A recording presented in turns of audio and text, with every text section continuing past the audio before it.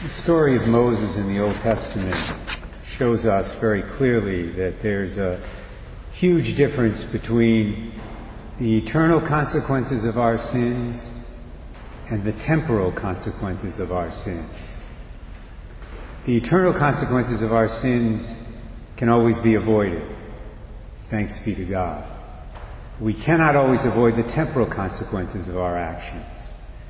Perhaps we might be able to avoid some of them by our repentance and our change of heart, but probably not all of them.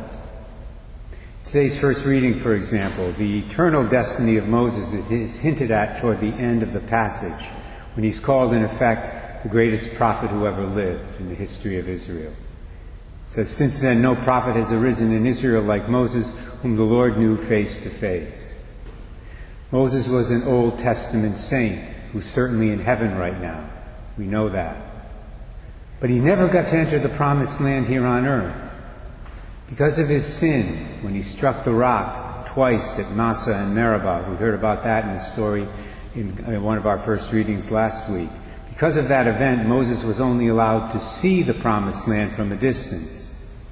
Yes, God forgave him for his sin. If he hadn't forgiven Moses, Moses could never have gone to heaven. But the Lord did not eliminate all the temporal consequences of what Moses had done. He allowed at least one of those consequences to remain. And Moses accepted that. He accepted the penance the Lord gave him of not being able to enter the promised land. But it had to be incredibly hard for him, since he had been looking forward to that moment for 40 years. For Moses, I'm sure it was a purgatorial experience. It was like an experience of being in purgatory. Applying this now to ourselves. Obviously, what's most important in this life is to deal very quickly with any serious sins we might commit, so that we, like Moses, will never experience the eternal consequences of those sins in hell.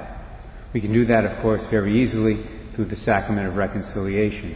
But we also need to pray for the grace to deal with the other negative consequences of our sins, the temporal ones, the earthly ones, which we will not be able to avoid no matter how hard we may try, and which we will have to deal with either here on earth or in purgatory. God gave Moses the grace to deal with some of the temporal consequences of his sins 3,000 years ago. And I believe he will also give us that opportunity and that grace if we ask him for it in faith every day.